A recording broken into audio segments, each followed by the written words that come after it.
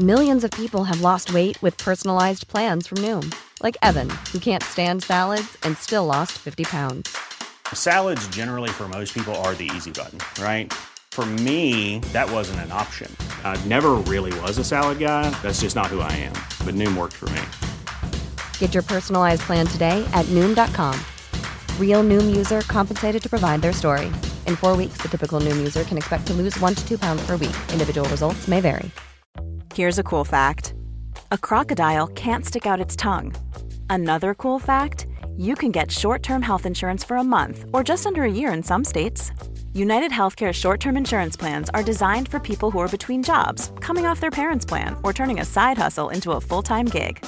Underwritten by Golden Rule Insurance Company, they offer flexible, budget-friendly coverage with access to a nationwide network of doctors and hospitals. Get more cool facts about United Healthcare short-term plans at uh1.com. The New Statesman. You're listening to audio long reads from The New Statesman, the best of our reported features and essays, read aloud.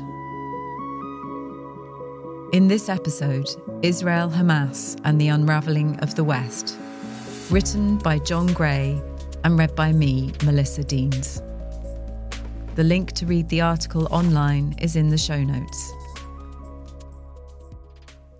The Israel-Hamas war threatens to overturn what remains of a Western-led international order.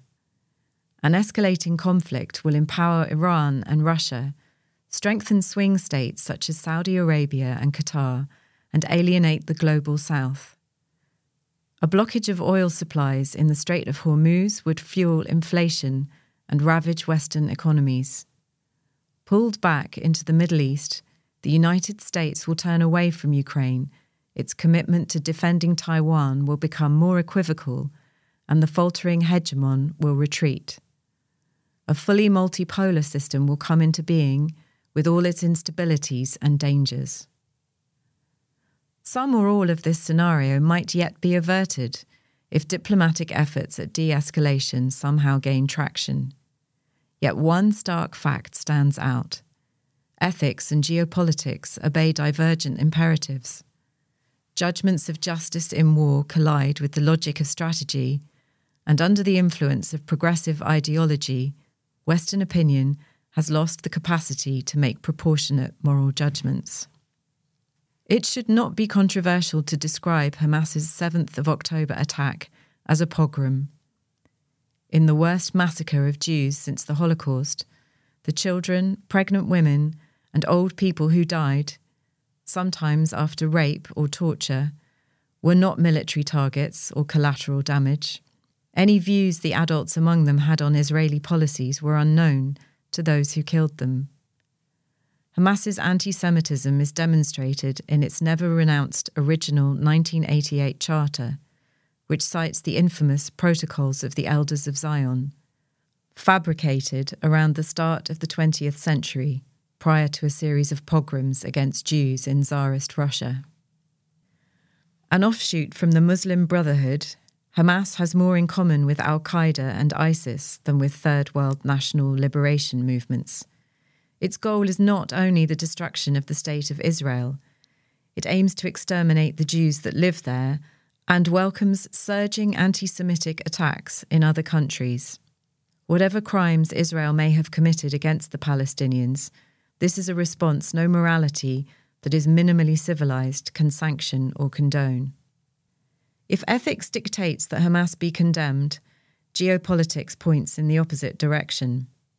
There are many Arab governments that must secretly wish the Israelis success in eradicating the organization as a military and political force.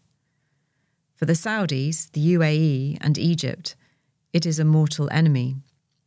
With the Arab streets ablaze, none of them can do other than express unswerving public support for Hamas. The rapprochement that was underway with Israel has been derailed. Whether or not it was directly involved in planning the atrocity, Iran is the prime mover in the war.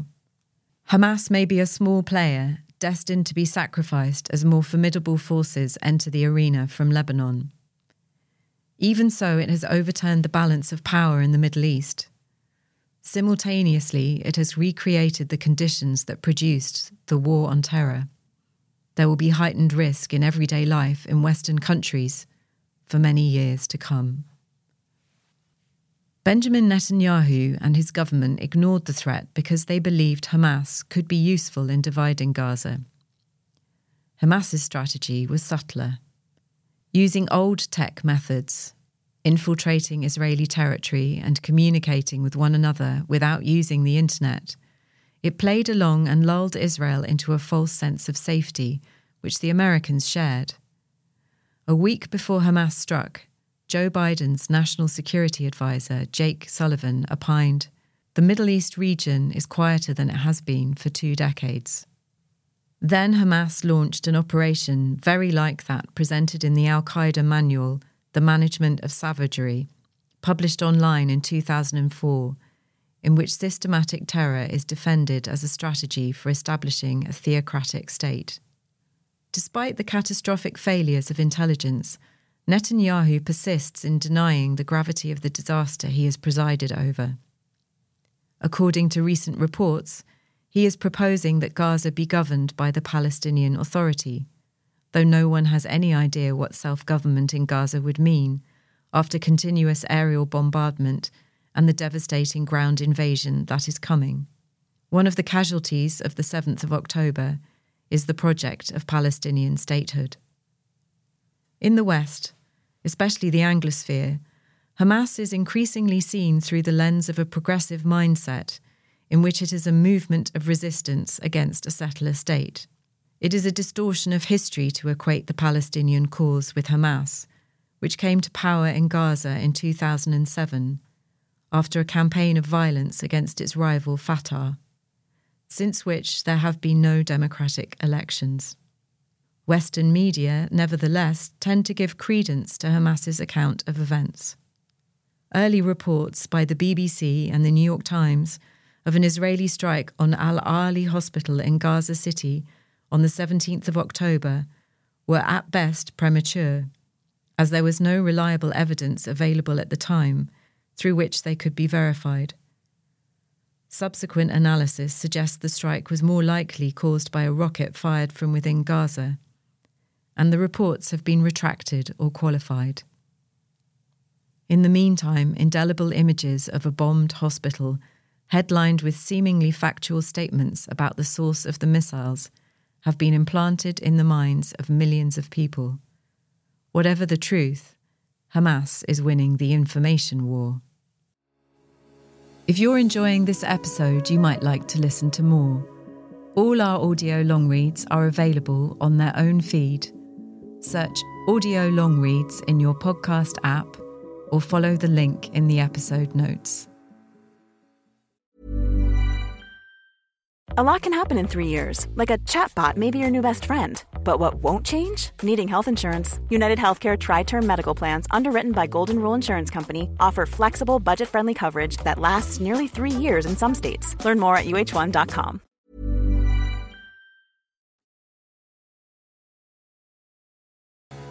The longer the conflict goes on, the harder it will be for Western governments to maintain their support for Israel. Consider the quandary facing Keir Starmer. His drive against the anti-Semitism that festered in Labour's upper levels under Jeremy Corbyn's leadership was critical in making the party the unified government in waiting it is today. But many activists and Muslim voters reject Starmer's pro-Israel stance, and the resignation of Muslim councillors in Leicester and Oxford puts that unity into serious question. For all the thunderous recent by-election victories, these are supporters Labour can ill afford to lose. Muslim voters will be important in some key seats, and an interview on LBC on the 11th of October in which the Labour leader said that Israel, quote, has the right to withhold power and water from Gaza, has provoked particularly angry protests. It would be unfortunate for the party to go into an election it is set to win at war with itself. Attitudes to Hamas are different in Europe, where Islamist terror has blunted sympathy for the Palestinian cause. The killing of 2 Swedish football fans in Brussels on the 16th of October came after many other atrocities that have left enduring scars, the Bataclan concert hall attack in Paris in November 2015 being one of the worst. Identification with the Palestinians will be further eroded if another wave of migrants is the result of the flight from Gaza. Egypt and Jordan have already refused to accept any refugees, with a senior Egyptian official reportedly telling a European counterpart, quote, "You want us to take 1 million people? Well, I'm going to send them to Europe. You care about human rights so much. Well, you take them." Europe is unlikely to step into the breach. Its overriding concern over the coming decades will be with mass immigration, an issue on which far-right and adjacent parties are setting the agenda. In Poland, the liberal Donald Tusk is expected to come to power after echoing the anti-immigrant rhetoric of his nationalist rivals. Despite his advanced years, Joe Biden has handled the foreign policy crises of his presidency with steadier judgment than many of his critics. But in his address to the nation on the 19th of October, where he asserted that, quote, "American leadership holds the world together," he spoke as someone from a previous age.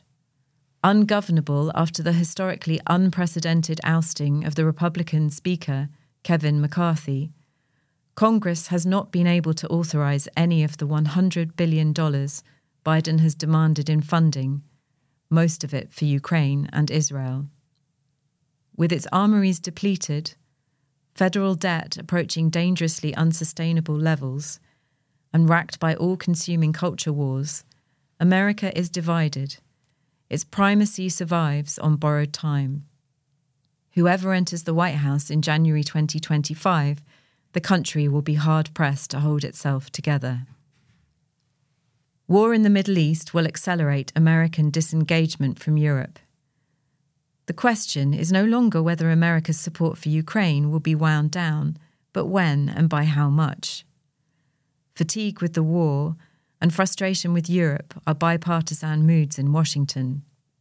If Donald Trump would aim to negotiate a partition of the country, a Democratic administration in 2025 might emulate Biden in Afghanistan and essentially cut Ukraine adrift. Either way, the consequences would be profound. The continent of Europe is more dependent on the American security guarantee than it has been since the most perilous moments in the Cold War.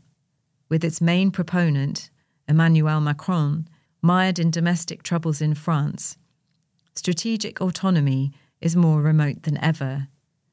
Though the Baltic nations, Sweden and Poland, are arming themselves against Russia, Germany and France are leaning towards détente. Having haunted Euro-federalists and Brexiters alike for decades, the phantasm of a European state has evaporated. Europe is, to echo Bismarck in 1872, a geographical expression, not a geopolitical actor. Soft power has proved to be a euphemism for impotence. In a scenario unimaginable only months ago, the continent could soon become a balkanized peninsula on the edges of an intact Russian empire. It is telling that Biden insists that America can bear the burdens of war on 2 fronts. What of China, supposedly the fulcrum of American strategy in coming years? An unthinking orthodoxy has it that if the US vacates Europe, it will be in order to check growing Chinese power. But there is little appetite among American voters for a prolonged struggle to regain a fading hegemony. Trump talks bigly of making America great again. But one reason for his appeal is that he offers to keep the US out of unending foreign wars. A second Trump presidency may aim for a trade deal with China rather than risk military conflict. That doesn't mean China will replace the US as the sole hyperpower. India, for example, won't accept Chinese supremacy. America's relations with the Middle East are also uncertain. Its commitment to Israel's defense would be severely tested in a protracted war. the 9-month-long American-led campaign to retake Mosul from Islamic State in 2016 to 17 reduced the Iraqi city to rubble. A ground offensive against Hamas will be an even more difficult operation.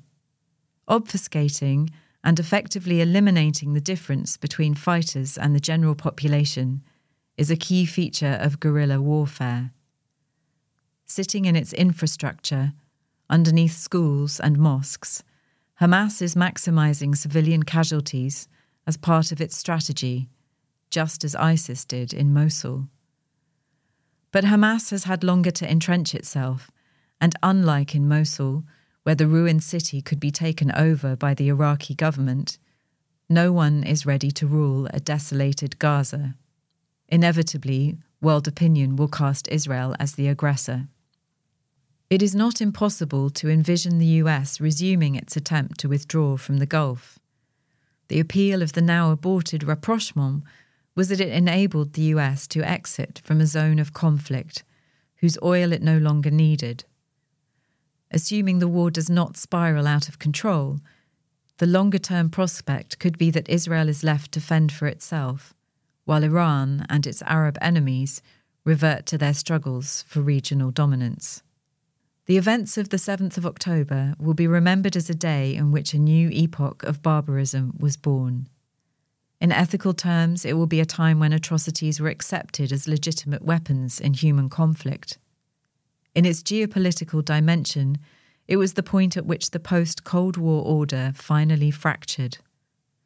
We have entered a world of imperial rivalries like that before 1914, which ended in Europe's suicide in the trenches. After the Second World War, the United States ascended to its global hegemony, which is now in turn coming to an end. The difference is that this time there is no successor on the horizon. You've been listening to audio long reads from The New Statesman, written by John Gray and read by me, Melissa Deans. This episode was produced by Catherine Hughes.